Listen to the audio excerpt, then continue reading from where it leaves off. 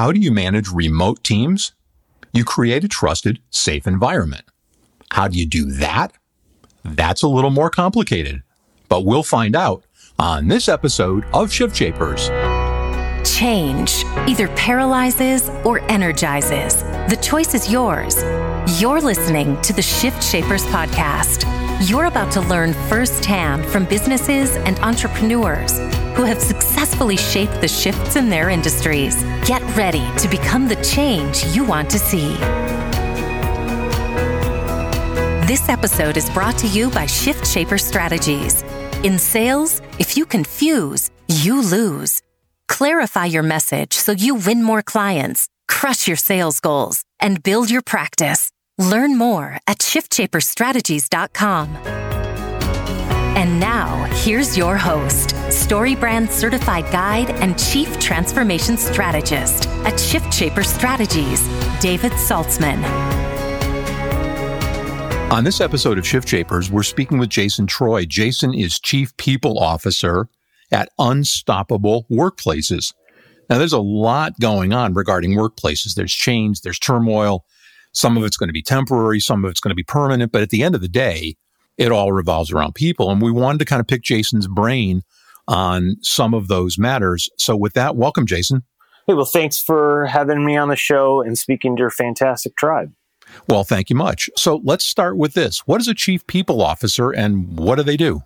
Well, I help people manage their or companies manage their most valuable asset, their people, right? And so that is everything from sort of the hiring process, the onboarding, to helping them in leadership, management, teamwork, culture, employee experience, pretty much all the way through, because that is where you get the performance, right? That is really your advantage and competitive edge in the marketplace is your people. And I think it's how you think through getting the most out of people and creating the environment, right? And the things that bring the best out of them.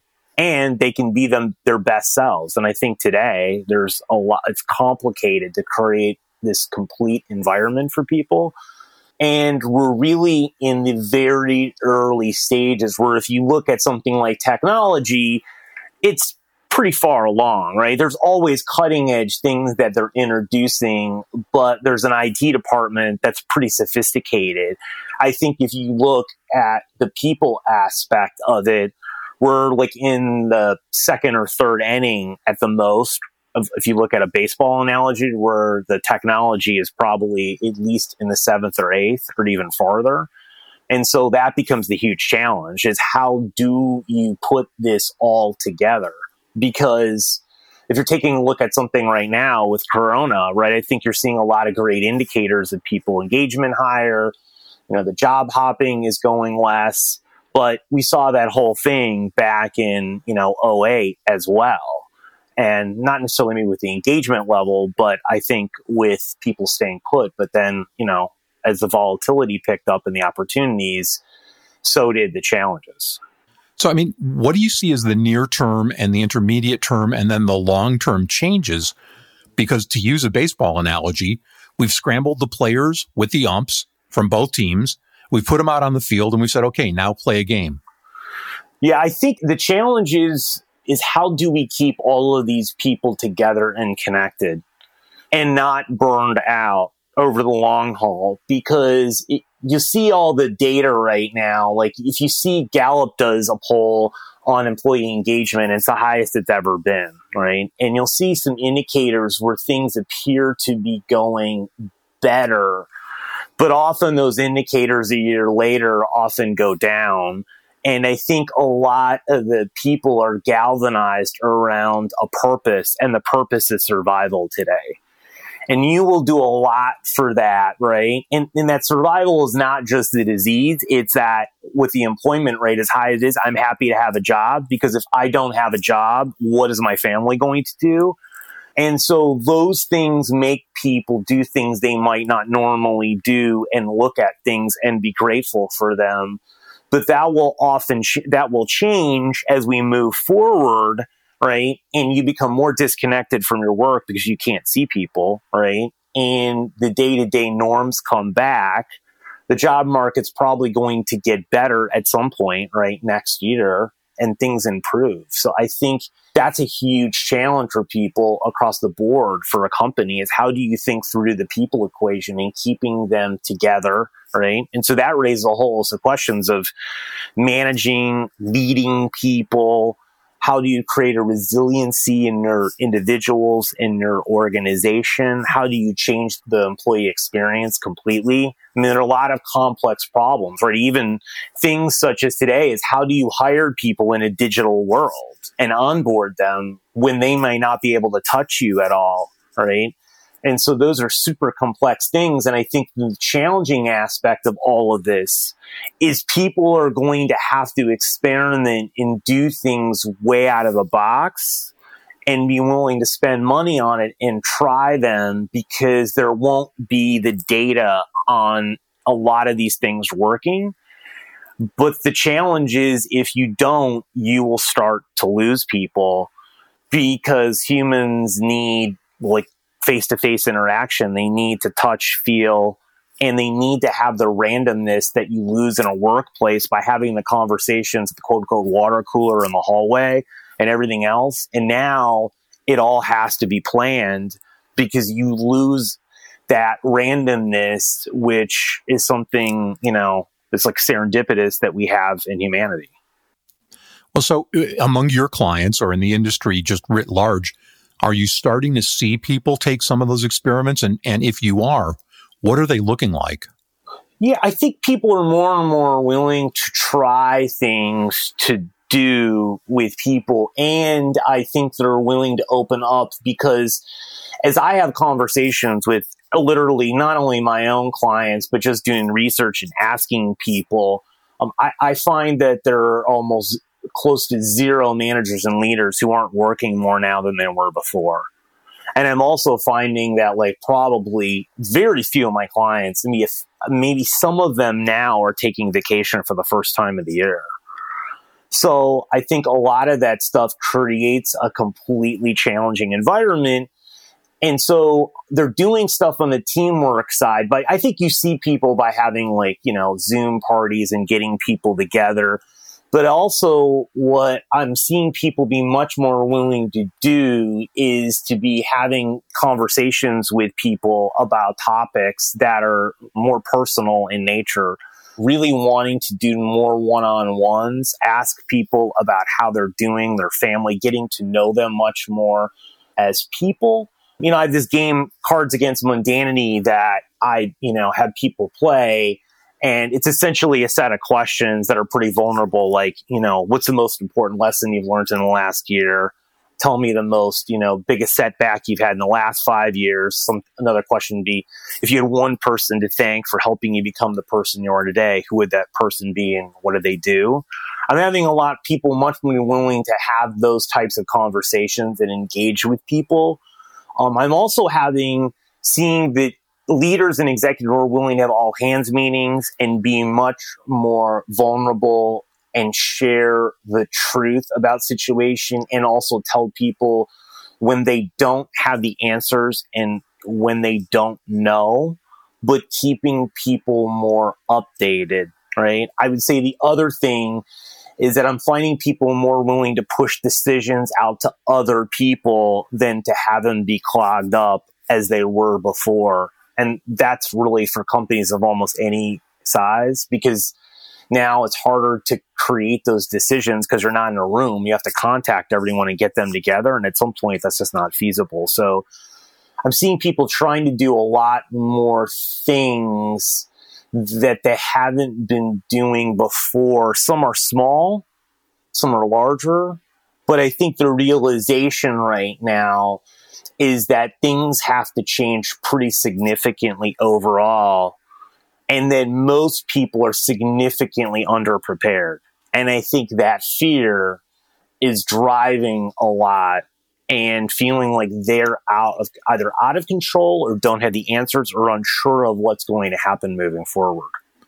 Well, I mean, I think that's the salient question for a lot of this stuff, isn't it? Intellectually, we all understand that things need to change, that things are different some things are not ever going to go back the way they were. And in some cases that might be good. In some cases that might be bad, but we're balancing that against the emotional component because you and I were talking offline, we are social beings and we like being around other folks and we like having those water cooler conversations. Is it going to take a long time for folks to rewire, even though they understand it intellectually, to get that emotional component up to that same level of understanding, do you think? I do. And I think that that's where the rubber band is going to start to snap back really hard. Because I think you're seeing leaders do a lot more communicating today, leaders and managers at every level. And you're seeing them do a lot of things that they hadn't been doing before the pandemic. And you're seeing even data like where engagement rates are climbing higher than they've ever been, right? All of this stuff. And I sort of call it like running on adrenaline. You can't not take vacations. You cannot be under all of the stress. You cannot do all of these things forever, right? And right now, I mean, I don't see a scenario where we're going back to the office or the workplace until the end of summer 2021. I can't see any because of legal issues and other ramifications. And that may be too optimistic, right? Well, I think at some point in 2021, it's going to take a toll on all of these people.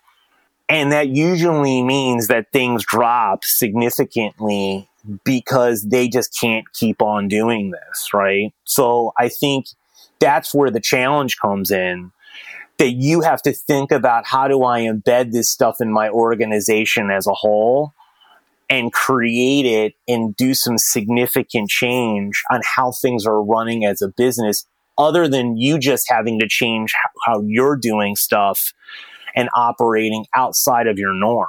Because people just they're not able to do that for sustained periods of time before something occurs. And I think that's the challenge. And now, a word from our sponsor. It's a fact. Salespeople and organizations lose opportunities because they don't clearly communicate their value.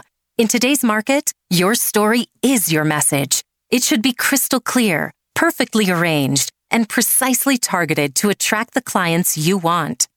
As a certified story brand guide, we use the exclusive SB7 process to create that story and the websites and collateral that deliver it. If your message isn't cutting through the noise, we can help. Visit us at shiftshaperstrategies.com to learn how we can help you find, clarify, and deliver a message that wins clients, crushes sales goals, and builds your practice. In sales, if you confuse, you lose. So learn more and schedule that call today at shiftshaperstrategies.com. That's shiftshaperstrategies.com. And now, back to our discussion. If I'm a leader in a sales organization, and a lot of our listeners are either part of a sales organization or manage one or are in some capacity, I still have to be able to manage those high performers. And is that going to be more difficult to do remotely, or are those folks kind of self-propelled? I think it's going to take much more structure and strategy behind several areas. One is teamwork. And you're going to have a plan around how are you going to create an environment to get the best out of people and create a trusted, safe place for them to consistently operate as a whole and to stay connected. Right now, I think it's more random that it is planned out as like a business plan.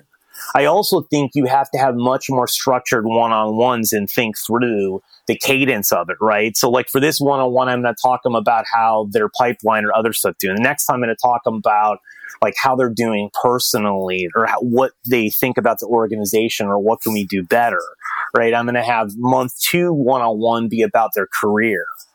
I think you have to think these things through because you don't have enough time for all of these touches, yet people now need personal touches on Zoom video one-on-one more than ever.